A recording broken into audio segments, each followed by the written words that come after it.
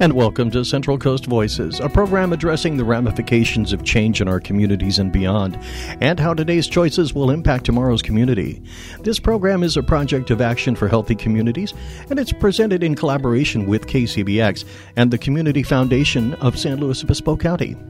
Today, Fred and his guests from Transitions Mental Health Association will be talking about what is being done locally to address the significant mental health crisis among teenage girls in our community.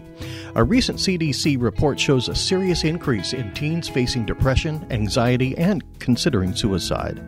Join Fred and his guests today as they discuss the new support groups working with teenage girls facing these challenges. We invite you to listen, learn, and participate in our conversation today. We're once again able to take your live calls at 805-781-3875. Now, let's join Fred Monroe and his guests. Over to you, Fred. Glad to be with you today. Thanks, Brad. I'm Fred Monroe, and good afternoon. This is Central Coast Voices. I'm your host. Our goal is to bring you credible, valid information and insights from diverse members of our community. Our goal is to really look at the choices that our community has and what we can do to make a better community for our members and for tomorrow. We, as Brad mentioned briefly, we do have a significant mental health crisis among teens across the nation, and a recent report from the CDC shows that there's a shocking increase in the number of teenage girls coping with mental health issues. The report from the CDC shows that teen girls are experiencing record high levels of sadness, violence, and suicidal risks in their lives. The percentage of girls who are seriously considering attempting suicide in the CDC report was showing at 30%. That is a very scary number. Joining me today is Trista Ochoa. She is the Behavioral Health Navigation Program Manager with Transitions Mental Health Association. Brooke Cleaver, who is Lead Behavioral Health Navigator, and she's also with Transitions Mental Health. And Lauren Mineta, she is an intern assisting with the Teen Support Group program, which is a key factor in what we're going to talk about today. For those of you who are not familiar with Transitions Mental Health Association, it is probably one of the best umbrella organizations on the Central Coast, dealing with different, diverse, but very clear needed services within mental health support, both from housing on one extreme and support groups for aging adults to programs like this. There is so much information about this. I'm really not quite sure where we start. So I think what I am going to do is if we can try and define what the basis of this program was and how it came about and what a navigator is. Yeah.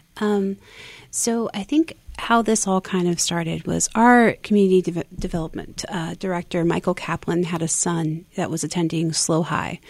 And he was talking to his son one day in the kitchen, just asking him, like, hey, how's high school going? And they had a real honest and vulnerable conversation about some of the challenges his son was facing at SLO High. They had recently had a suicide on campus from another student, and the campus was just kind of looking for more mental health support. So Michael, and along with Barry Johnson and some of our other directors there at TEMA, they really kind of went out and started to look for to formulate a high school program to meet the kids in classrooms, to provide basic mental health education, and just provide kids with resources. That grew into what we now know as our high school program, which they present in classrooms. They do lesson plans. They do a lot in several of the schools here on the coast. And then recently, because of this news of just girls being more sad and really their mental health kind of dropping and declining, especially post-pandemic, we received some funding from the Community Foundation, Women's Legacy Foundation, to really put a spotlight on teens and their mental health. And so Lauren and one of our other behavioral health navigators, Fernanda De Leon, have put together just a support group for girls to come and process and learn coping skills and all those things needed to kind of help navigate teen mental health, as it's kind of hard these days for teens. What is your role in this? So I'm the program manager. So I get to oversee this and really kind of just be their support system when they're, working with these girls and trying to figure out, what next topics would be great for them. We just provide support to them. And then Brooke is actually going to be taking over the youth department in our program and going to be providing those supports. And we have some exciting opportunities with this funding to really provide some really great support to our teens in their area. Okay. So we just heard from Trista, who is the program manager for this. And we probably need a clarification because there's a word that may not fit in people's vocabulary on a regular basis. And that is, what is a behavioral health navigator? Well, I think the definition's kind of in our title. We help individuals navigate a variety of resources in the community that range from finding a therapist to signing up for food stamps to, finding different support groups, really a variety of different connections that can help support someone's mental health. This is a program that came about. I mean, we refer to the CDC study, but to some extent, a lot of this program was, you're talking about being provocated, if you will, by one of your staff members who was talking to their own child in the community. How did it happen to be that, the CDC did not happen to do a study the same year that Transitions decided this would be a good program? It's coincidences like that don't happen as coincidences. No. So actually that conversation was way back in probably like 2015. And so then Michael, he's our community engagement director. So he's really familiar with grant writing. And so he went and sought out monies in order to support this idea. And then we were able to make that program happen. And then the Women's Legacy came to us with the CDC studies and say, hey, you're already doing this, and it seems to be working in high schools. We really want to focus on youth, especially female. And so then we were like, let's put together a support group because that was a huge need in our community. We have a family services department as well, and they have some youth family partners that work with adults with loved ones that are in the TAY age range, which is 13 to about 25, and they were all hearing from the parents that how much they needed a support group for their girls, just to go and be in an environment with people that were experiencing similar things. And that's where that beauty of like peer work comes in. That's a big proponent of our behavioral health navigation program is just peer work. And so, letting someone be with other people that have experienced that and learning from each other and walking alongside each other and helping each other towards that path of recovery is something very special. And to bring that to the youth, teens especially, I think that's really transformative in their journey of mental health because they see that they're not alone, that a lot of their peers are experiencing the same things, and that there is a feeling of security in that mutuality they experience. The portion of the CDC study that I was able to review and some things that came in the comments that you shared with us for this, there is a tremendously skewed percentage of young women. I have trouble with the concept of we're just talking about it as girls. Okay, we're talking about teenage girls, but young women who are far more prone to have mental health issues overcome their day-to-day existence. And I'm not quite sure how boys are able to escape some of this, but maybe it's the peer pressure for boys is different than the peer pressure for girls. I think there's a little bit of truth to that. I think, though, I'm really excited to see our new generation. I think for a long time, males specifically were told to kind of that wasn't in their scope, right? When they were experiencing emotions, that wasn't part of what they could do. That wasn't manly, I guess, is a way to put it. And so that they had to kind of put up and shut up. Whereas girls, from a young age, we're taught, girls will cry. It's going to be okay. So I think they had a little bit of a head start in acknowledging their emotions and feeling them. I think today, though, I know Brooke can also speak to this greatly, is that teen girls are are really influenced by social media. And there's a lot of good to social media, but there's also a lot of bad. I know, speaking from my own experience, I have a daughter. She's a freshman in high school, and there was she has experienced her own mental health challenges, and a lot of it had to do with just unrealistic standards that were put in front of her of how she should look, how she should behave, how she should act, what she should be interested, what she shouldn't, and that put a lot of pressure on her. And I know Brooke has also, can expound upon that as well.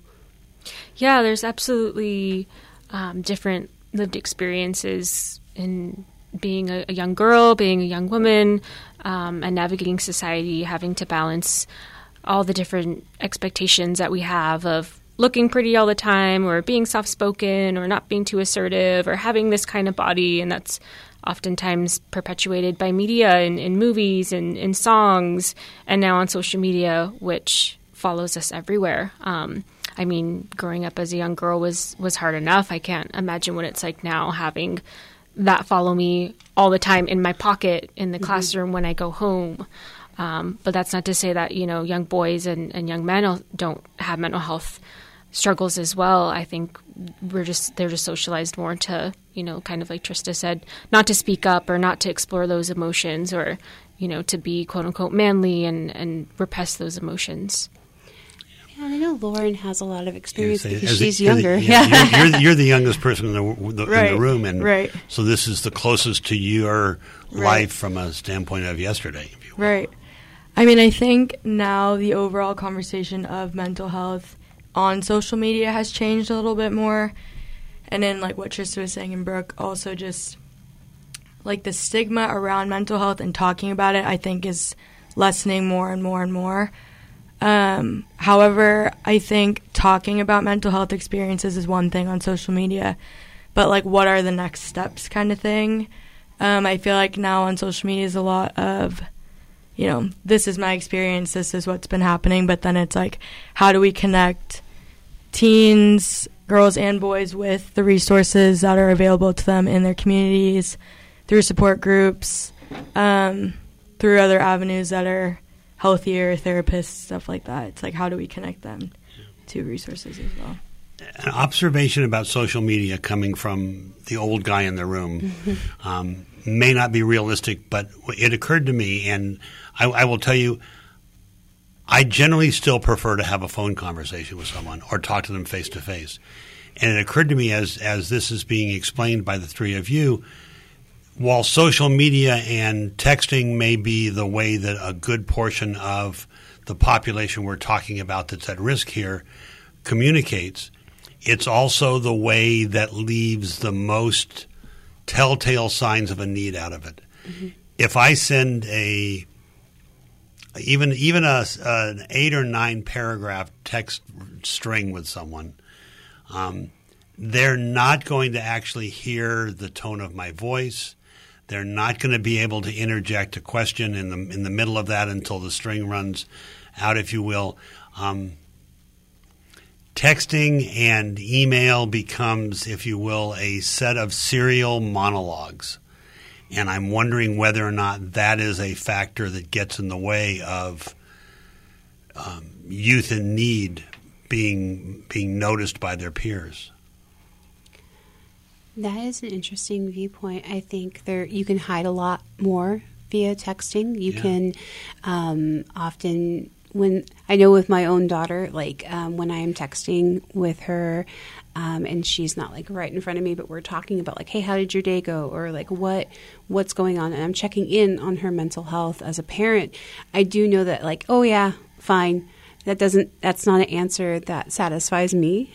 So then I will dig more and I'll be like, okay, well, name 3 good things that happened today. Or I'll start asking questions, because it can be a very like, I'm fantastic. And then you can read that and be like, oh, they're doing great. It's great. I'm done.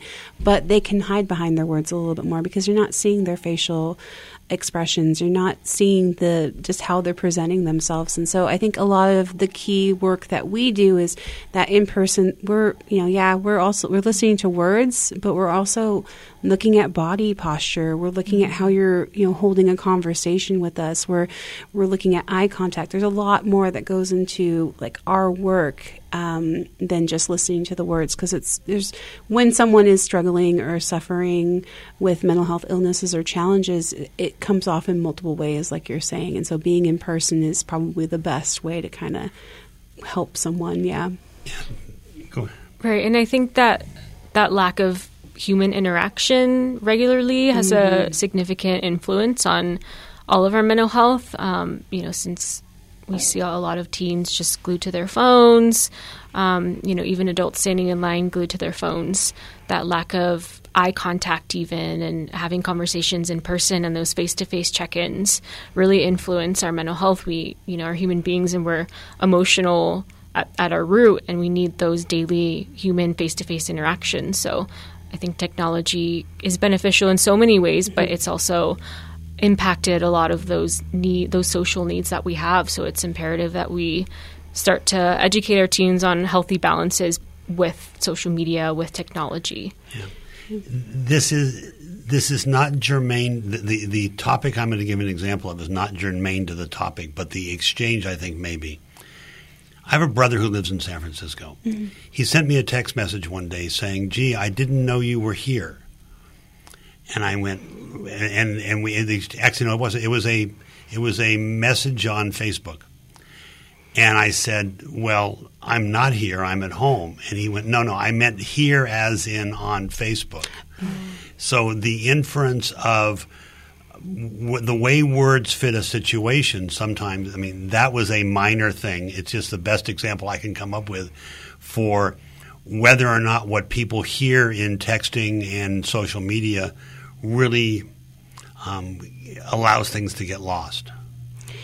There is a loss in translation because there's so much more facts that you don't know, right? So those one-off texts or those, it requires a little bit more digging. And like we said before, it's just so easy to hide behind like phrases of "I'm fine, I'm doing great," or even the facade, I think, of social media of perfectly angling your pictures to make it look like everything is copacetic, or setting up things and making it look like you're having a fantastic time. I had an experience with a roommate who, they were depressed and they wouldn't leave their room, but their Instagram was popping with, "I did this today and I did that." And I don't know, you can live kind of that double life on social media and really hide that you're struggling, because there is that push to want to just perform for other people, get those likes. There's something that is in human nature about gamifying life, where we get all these likes and we're people are friends with us, or I have all of these friends. But when push comes to shove and I need somebody to talk to in real life, in person, I feel isolated because all of those friends are online. And I need, you need human connection, like Brooke says. It's so important to one's mental health, is just being connected with other people. Someone might just post something like "life sucks," and if it's a flip comment, you write it off as "this person's always complaining," or "this person's always sarcastic." But you may get "life sucks" as a comment from someone who is in desperate need of help right now and doesn't know how to be more specific about it. I think our clinical director, Megan Boas-Alvarez, she has this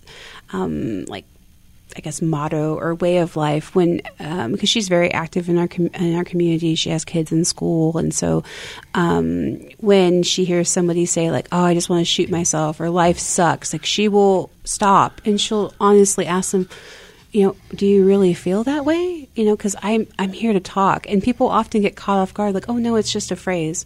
And she's like, "But I would rather just ask them and have that conversation than to have them walk away and genuinely feel that way and not get the help they need." Yeah. People who don't get the help they need, it's too late when you find that out afterwards. And I think you probably among your peers see that kind of thing happen. I want to remind folks, we're sitting here talking today with some wonderful guests from Transitions Mental Health Association about the issues of mental health, primarily among teenage girls in our community, and a program that Transitions has going on right now that really wants to make sure that that safety net and that is more available to people. If you'd like to be part of this discussion, we would gladly take your call and listen to what you may have to say about this, either from experience or from some questions that maybe we have not looked at carefully enough for you in the program. The phone number is 805-781-3875. That's 781-3875. And I will remind you, as I remind people often, that we only get to do this program until a little before 2 o'clock. So if something comes to mind that you'd like to talk about, please call us as soon as possible. If you call in at 5 minutes to 2, we may not be able to get to the call, and you may have a need to have part of this discussion now. Lauren, I'd be curious as to your involvement in this as the youngest kid on the block at the moment. I don't know if there may be some younger people involved in the program, but the youngest person in the room here. What does this do to fit in with your experience that you went through as a teenager? Yeah, so I, throughout high school had my own struggles with mental health. Coming from like an Asian American family, it wasn't really as talked about. I feel like even just like a couple years ago, it wasn't really as talked about as it is now. And trying to navigate through my own struggles and hiding behind social media until like kind of a breaking point where I needed to turn to my mom.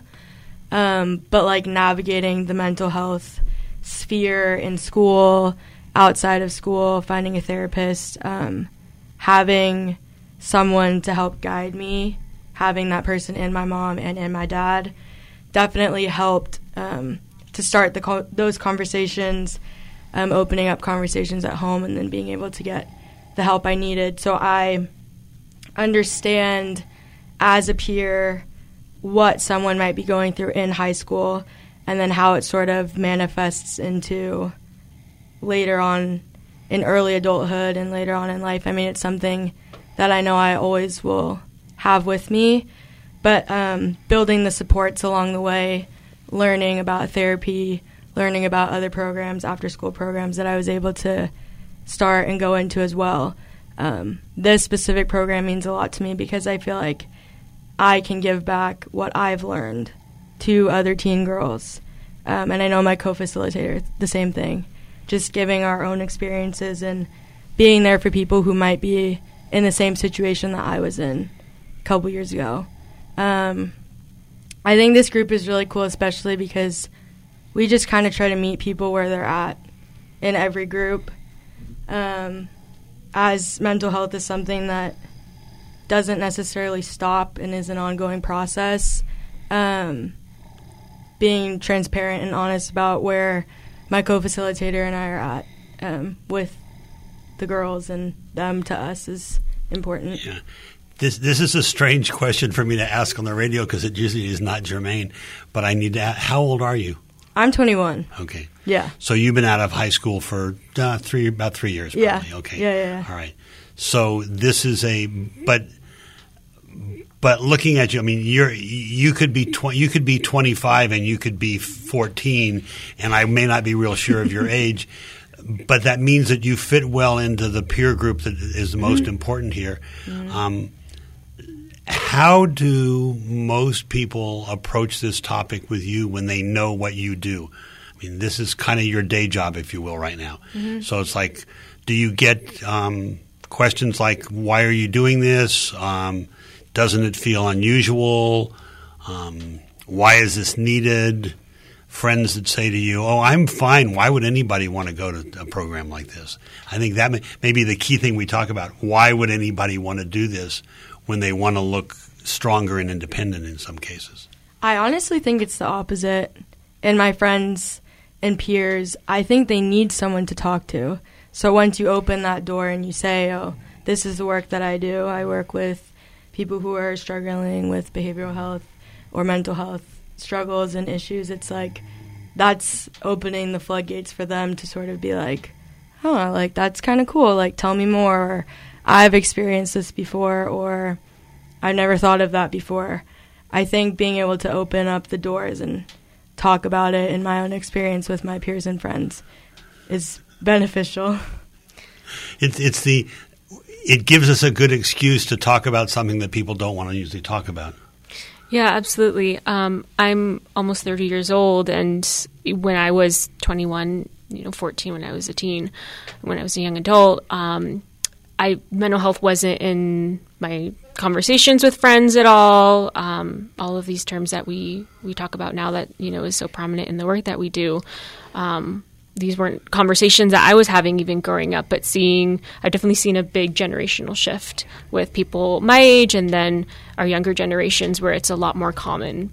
It's a lot more common to have these conversations. And I think on one end, social media can be a big detriment, but I think social media has also opened a lot of those doors and increased access and allowed people to have these difficult conversations behind screens and kind of be that icebreaker for these conversations that are difficult to have. It's not easy to ask for help. It's not easy to be vulnerable. But I think I'll give credit to technology and social media in that it's opened a lot of doors and it's helped normalize these conversations. And I've seen that a lot with younger generations, that it's normal to talk about your anxiety, your depression, and, to talk about it amongst your friends.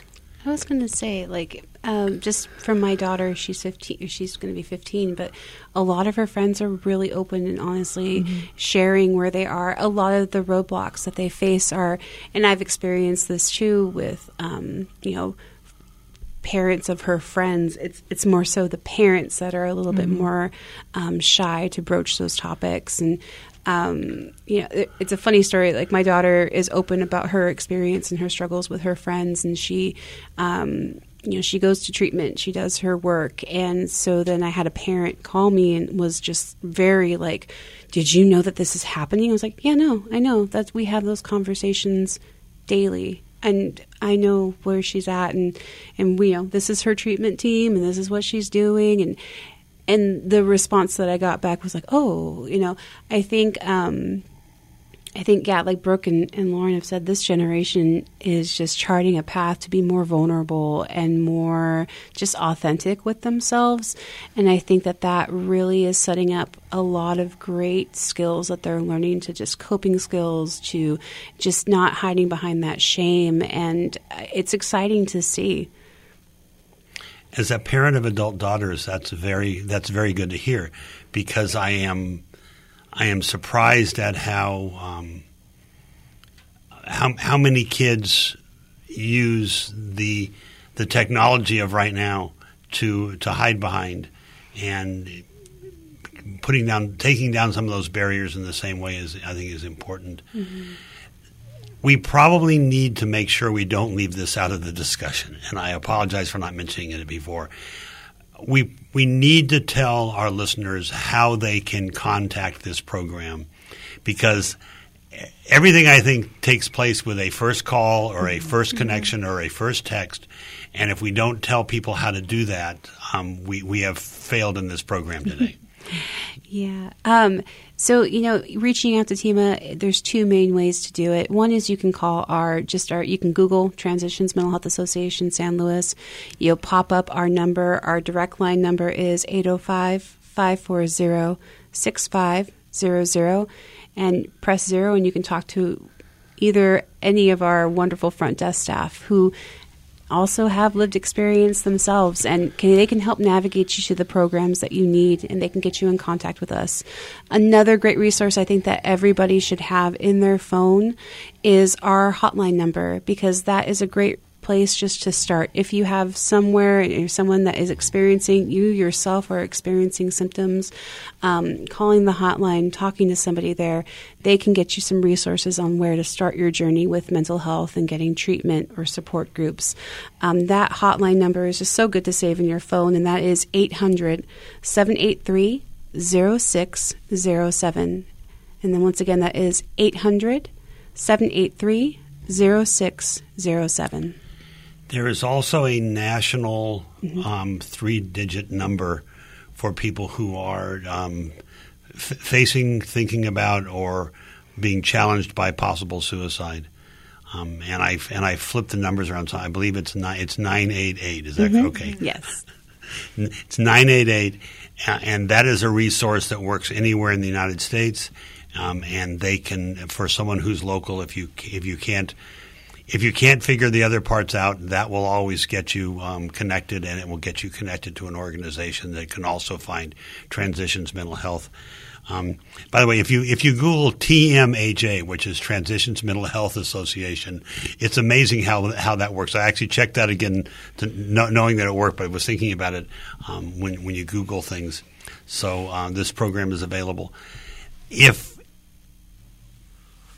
someone calls in and wants to connect with this program and find out how to be part of one of the peer support groups, what kind of questions are they going to get when they call in? And I ask that question only because I know people sometimes it was too scary and I didn't want to call in, or they asked too many questions. And I'll leave that with the break. We're going to come back afterwards and we can fill that in because I'm running a little late. I should have gone for the break about a minute ago. But this is Central Coast Voices. We're talking with folks from the Teen Peer Counseling Program at Transitions Mental Health, and we'll be back with you shortly.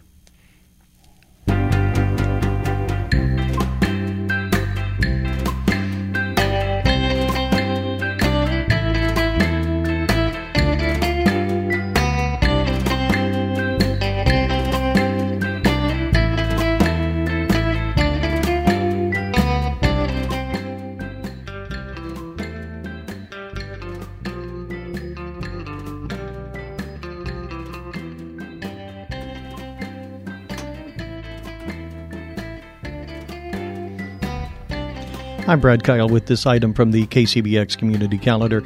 Check out the art installation by Leslie Sutcliffe titled Mementos of Six Millennia at the Sloan Museum of Art. It's running now through January 29th. The exhibition is made up of 96 panels of varying sizes, offering dynamic visual elements.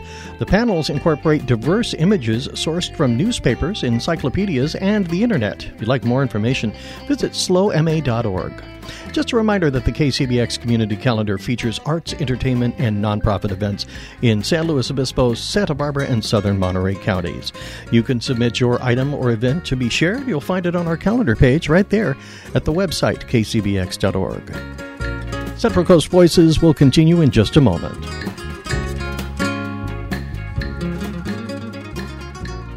I'm Maria Hinojosa. Next time on Latino USA, we remember and celebrate the life of Maria Martin, the founding executive producer of Latino USA. With an oral history of our show, Maria Martin shares her memories of how it all started and what it took to keep the show going in its first decade of existence. And we hear from colleagues over the next 2 decades. That's next time on Latino USA. On the next Fresh Air, Charlie Savage explains why a second Trump administration may be more radical than the first. Savage has reported on Trump's authoritarian leanings, his plans to expand executive power, and the well-funded infrastructure that would support him. Savage covers national security and legal policy for the New York Times. Join us. As climate change takes its toll on the American Southwest, cities are finding creative ways to recycle their water supply. We live in a desert environment. We don't get much rain. Our water resources are limited. And this is a way to maximize the water resources we do have. I'm Kai Risdal. Purified wastewater, straight from the tap. Really purified, we should say. That's next time on Marketplace. That's ahead today on our Thursday here on KCBX. Fresh Air coming up from 3 till 4, followed by Marketplace from 4 to 4:30. Then it's All Things Considered from 4:30 to 6:30. Right now, we return to Fred Monroe and his guests on Central Coast Voices. Fred, I have a question that got called in, and she didn't really want to go on the air, but she wanted me to pass this question on to the panel. Please go ahead. Maria from San Luis Obispo has a sister who she believes is really struggling with her mental health. And she's looking for some guidance on how do you approach a loved one about worrying about their mental health struggles. And that is a big question, I think. Some suggestions. I think it's hard. I just want to validate, Maria's experience when talking to somebody that you see is struggling, but they're not coming forward themselves. It's a hard place to be, especially if you love that person and you really want help. I think patience is one of the biggest things that we kind of encourage family members is it's their journey, and mental health recovery is possible for everybody, but you can't force it. And it's like that old saying, you can lead a horse to water, but you can't make him drink. But just patience, letting them know that you're there for them, I think is a big thing.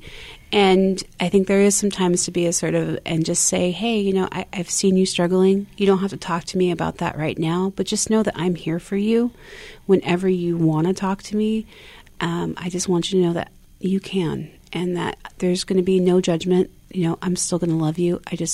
I want to support you. And I know that was really instrumental in my own life and my own mental health journey, is just somebody saying, hey, I just want to be there for you. In any facet that, you want me to be there for you, I can be there for you. Just let me know.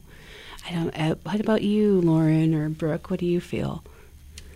I mean, I feel like when the time comes, just listening, practicing, empathy, active listening.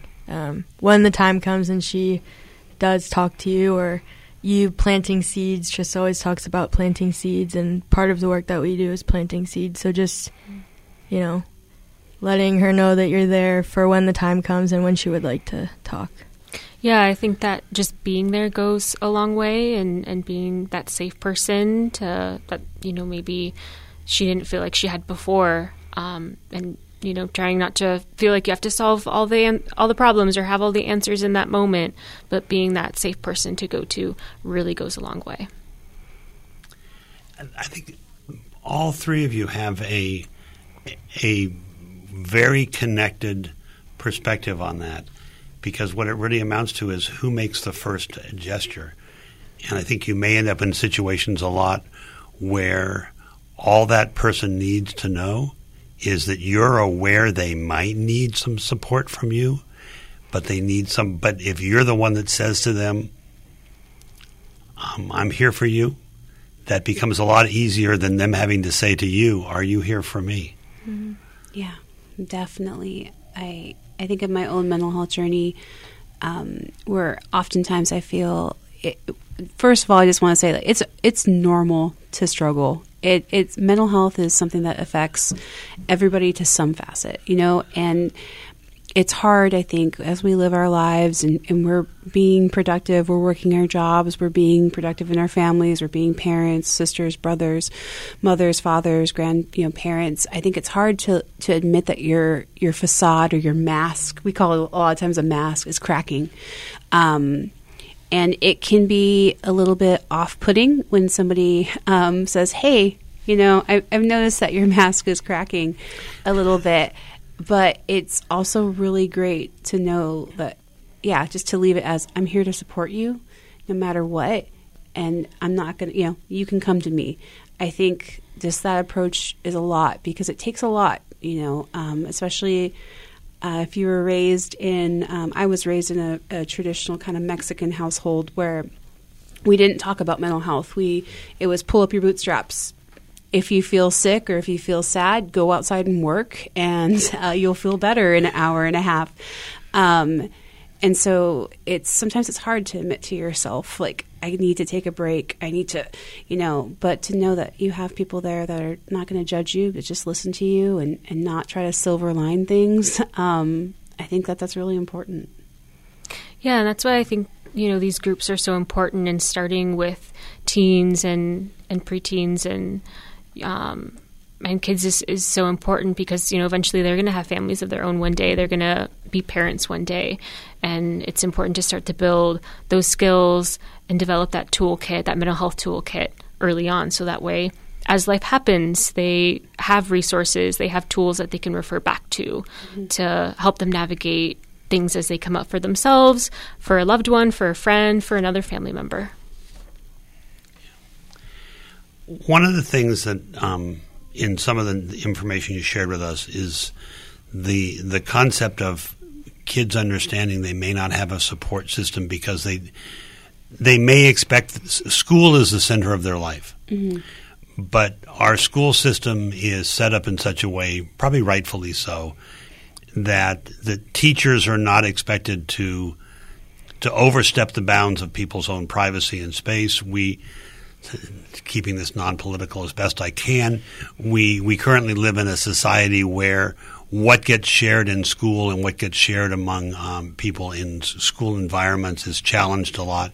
Mm-hmm. I don't think we've ever seen things like the amount of debating whether or not books are appropriate in a library and what does or doesn't get censored. My hunch is that kind of struggle may get in the way a lot with the very kids that you're looking to talk to. Yeah. It's very disheartening that is a real roadblock in our way. And I think my main push and what I would really want someone to take away from this program is that, talking about mental health doesn't encourage suicide. It doesn't encourage, feel like, it doesn't encourage, be depressed. No, talking about it really just helps kids understand they have so much going on in their lives already. And we're talking as young as elementary kids. Like, there's a lot in our world that they are facing that has been just unprecedented. They have gone through a pandemic. They have gone through multiple wars. They have gone through, now we're looking at, financial crisis. And this affects our kids. As much as we shield them, it affects them, and they see it. And it's important, I think, for parents to, speaking as a parent, is to talk to your kids. You know what I mean? Talk to your kids. Ask them how they're doing. And when we all have that gut feeling. We all know, like, something's not right. It's okay to reach out for help. Our department, we're here talking about our services for the kids and for the teens and the young women, but our program also, our TEMA in general, has a wonderful family services department where if you don't know that language or if you feel hesitant to talk, you can call our family services. You can call that main hotline, ask for family services. And these are people who have been parents, who have been grandparents, and they can help you navigate that. And then there's a wonderful support group that happens on Tuesdays where you can Zoom in or you can come in person. And this is people who have been dealing with this for years. And they are a great wealth of information. And so I totally get it, like, the roadblocks that happen, but it starts with conversation, and these conversations need to happen. My hunch is if someone gives a teenager the phone number to call and just says, put it in your phone. You're telling me you don't need this, and that's fine. But put it in your phone now and just leave it there, because you have an unlimited number of spots on your phone database to do this. Somebody is going to take that phone number and just call out of curiosity because they're not quite sure what they need, and that may be the way you start that. I think it's great because our hotline also does texting. I send my kid with the hotline stickers to school, the chapsticks, and I tell her, give them to all your friends. Because when push comes to shove and somebody comes to you, especially if you're a teen, having that number in your back pocket, in your phone, on your chapstick, on a sticker on your binder, you have something tangible to do with that person when they're immediately asking for help. You have a pathway to give them help, and it's not just you. You have a whole other support team that's ready and willing to help you on the phone. So you have giveaway chapsticks with the phone number for Transitions Mental Health on them. Yeah, with the hotline number, yeah. What a great – yeah. I'm sorry. It's just I'm just startled. It's a very clever resource. Yeah. A different phone number for the moment. If you'd still like to call in and share some observations or address some questions, and as Brad was able to do, if you call in with a question but you don't want to be on the air, that's fine also. Give us a call at 805-781-3875. That's 781-3875. We're down to about the last 13 or 14 minutes of the program, so we want to make sure that that's something that we can be part of for you if that's important. If you'd like to call at the last minute, or you want to tell Brad that you would like your phone number given to any of our guests for maybe a contact after the program, we can do that also. Everybody gets to set their own boundaries, and that's important to everybody. So let's proceed with that. I asked it before the break, and I'll ask it again. So if I were to call in and wanted help, Now, I realize we're talking about teenage girls here, not 72-year-old men, but okay, anybody who wants to call in and talk to Transitions Mental Health, my hunch is there for some people there's a fear, okay, I'm going to have to give them all kinds of information. It's kind of like going to the doctor's office. They want to see my Medi-Cal card and they want to see my driver's license or my school ID, and I'm going to give them all this information, and I'm going to be scared to death to do that. I just want help. I don't want to have to give away my life history to get it. So what happens when people call in? When people call in specifically for the group, we just ask, we just let them know, actually. We just let them know a bunch of information like, hey, this is a female identifying process group. So if anybody open that identifies as female is welcome. And then we will let them know the time, which is it is at 4:30 to 6 p.m. And then we'll give them the address, which the address is 1306 Napomo Street in SLO. And then that's it. We'll just leave it at that. Be like, I hope you see you there. And then I might throw in a little bit like, hey, what happens in group is confidential, kind of go over confidentiality with them and let them know that that will also be a part of the group as well, talking about confidentiality, that what happens in group stays in group. And we want to make sure that that happens and stays that way. And if you are in school or you're here and you're homeless, this is a program still available to you. No one is going to ask for evidence of where you live or what you're connected to or what school you go to. No, it's open to anybody that just is between the ages of about 13 to 18 and female identifying. And as you can tell from my guests in the room, there are people involved in this that aren't much older than you are, and they have been through other experiences that lends this to them, and that's part of what we want to talk about.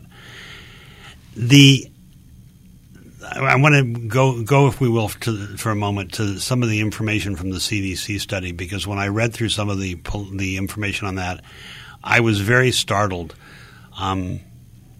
The suicide-inclined person who got studied when the CDC study did a lot of research and got a lot of statistics that. But the population of young women who are suicidal is pretty much about twice what it is for young men. And the number of women who are depressed, young women who are depressed, is drastically higher than it is for men.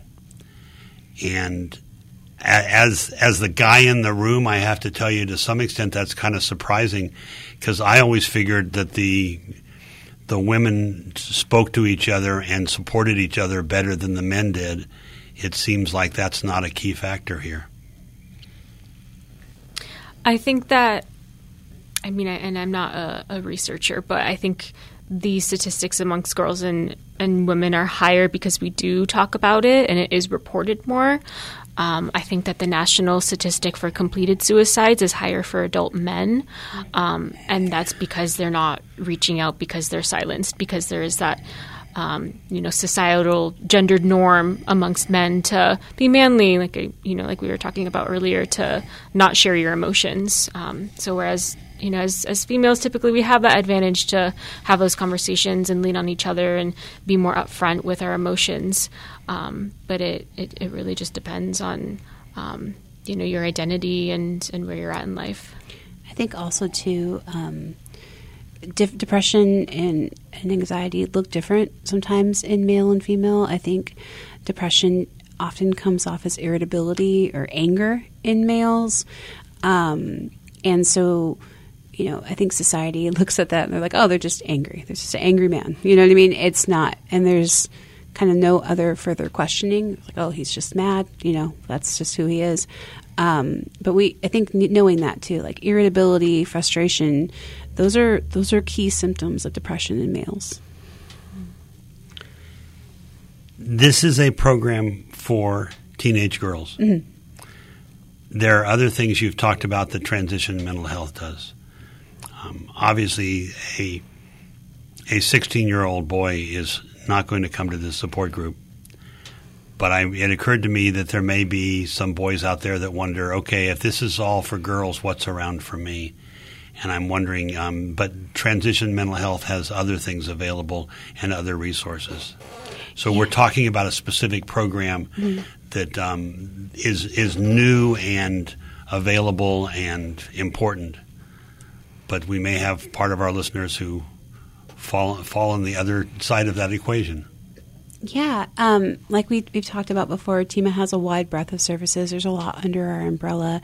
For those young men out there that are struggling, our BHN department would be a good start for us. And you can call in, you can talk to somebody who is around your age as well. We have a couple of interns. We have Fernanda, who is our full-time behavioral, or not part-time, but our regular TAE behavioral health navigator that can kind of come and help you and talk to you. And the main purpose of our program is really just to listen and to give you resources and to help you navigate the mental health system, because it can be really challenging.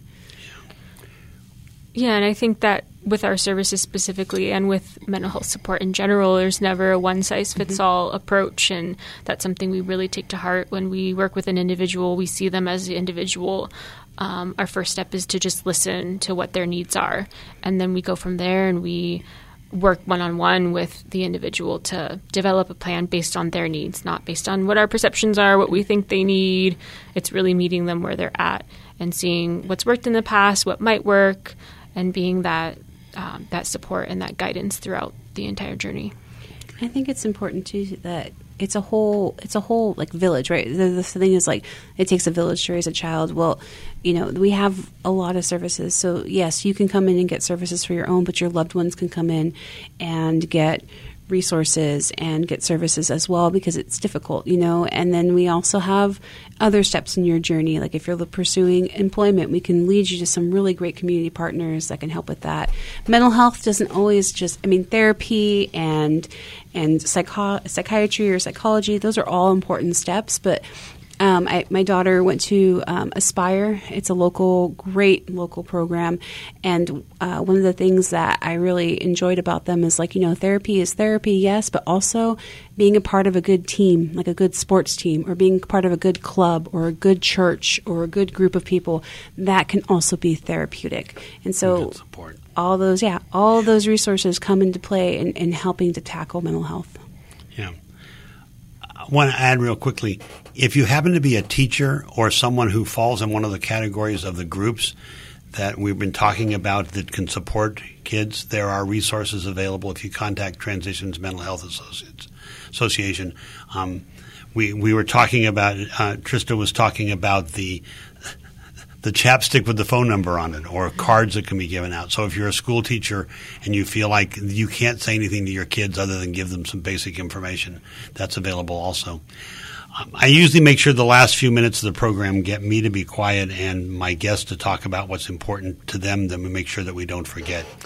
Lauren, I'm going to start with you. Just briefly, what do you want to make sure that people who are listening to this and may need the services here or more information, what they need to know? I would just want people to know that are listening that, TIMA provides support for them. They provide active listeners. Like Brooke was saying, we will meet you where you're at. No judgment, just real peer support outlets, especially in the groups. Just coming in with an open mind is all we ask, and we'll be there for you every step of the way from there, whether you need someone to talk to or just someone to be around. Just knowing that you're not alone and that we will be there to support you in whatever way you need. That's just what I would want people to take away from this. Thank you. And we're glad you're here. Brooke? I would say I think it's imperative that as a community we keep bringing these we keep having these discussions and these conversations. The more that we brush these things off and turn our cheeks, the more these things fester and build and overflow. So the more that we have these discussions, educate ourselves, support each other, the more we destigmatize mental health, and the more we can, build a community that's knowledgeable on how to support each other with our mental health struggles. And the more that we then encourage people to reach out. And I think it just builds a more sustainable community that's, well versed in all things mental wellness. Good. Thank you. Mm-hmm. Trista. First and foremost, I really want to hit home that it's normal to struggle. It's normal to have a mental health concern, issue, whatever you want to call it. It's normal. It's a normal part of life. And so don't, like Lauren said, don't feel alone. And help is a phone call, a text message, an email away. You can check out our website. Just Google Transitions Mental Health Association. You can see all of our programs there, and just really, get the help. You deserve it, and you are worthy of it. I think another thing I really want someone to walk away with, if you are an educator in our area and you are interested in having some of our high school program services come to you, teaching in classrooms about mental health. They have lesson plans that can span a couple of days. They have one that goes one day. Hey, reach out to us.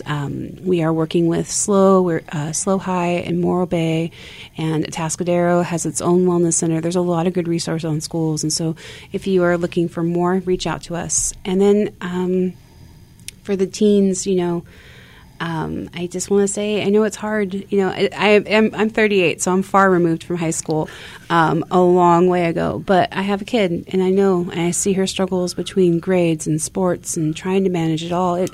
It's a toll, and so reach out, get that help. If you are not finding safety in those around you, please just call our number and reach out, and we can help get you some resources. And then for the parents, I just want to say, be open. Be open for when your kid comes to you with that conversation. And speaking as a parent, it was really scary when my daughter came to me and told me that she was thinking about suicide. But to know that you have resources in our community like TEMA, like CAPSLO, there's so many other ones that are here to help you navigate that so you're not alone, and to get your kids the help, because it's important. So I think we can leave it with that. This has been Central Coast Voices. Thank you for being with us. Thank you to my guests. Central Coast Voices, as I've told you before, is a project of action for healthy communities, which is part of the project for the Community Foundation of San Luis Obispo County. And along with KCBX, we've been able to put on this program for some time now. The program is underwritten by a grant from Joan Gellert Sargent, and we thank her for her support. You can contact us at voices@kcbx.org with feedback, suggestions for programs, observations. This program will be available on audio on the KCBX website, usually by late this afternoon, if not by the next day or two, so you can share it with other people or refer to resources on it that you might find helpful. Thank you to my guests today, Trista Ochoa, Brooke Cleaver, and Lauren Mineta, and I thank them for being here to talk about a very candid topic. And this is important. And if you have any need for services, please just reach out to Transitions Mental Health Association.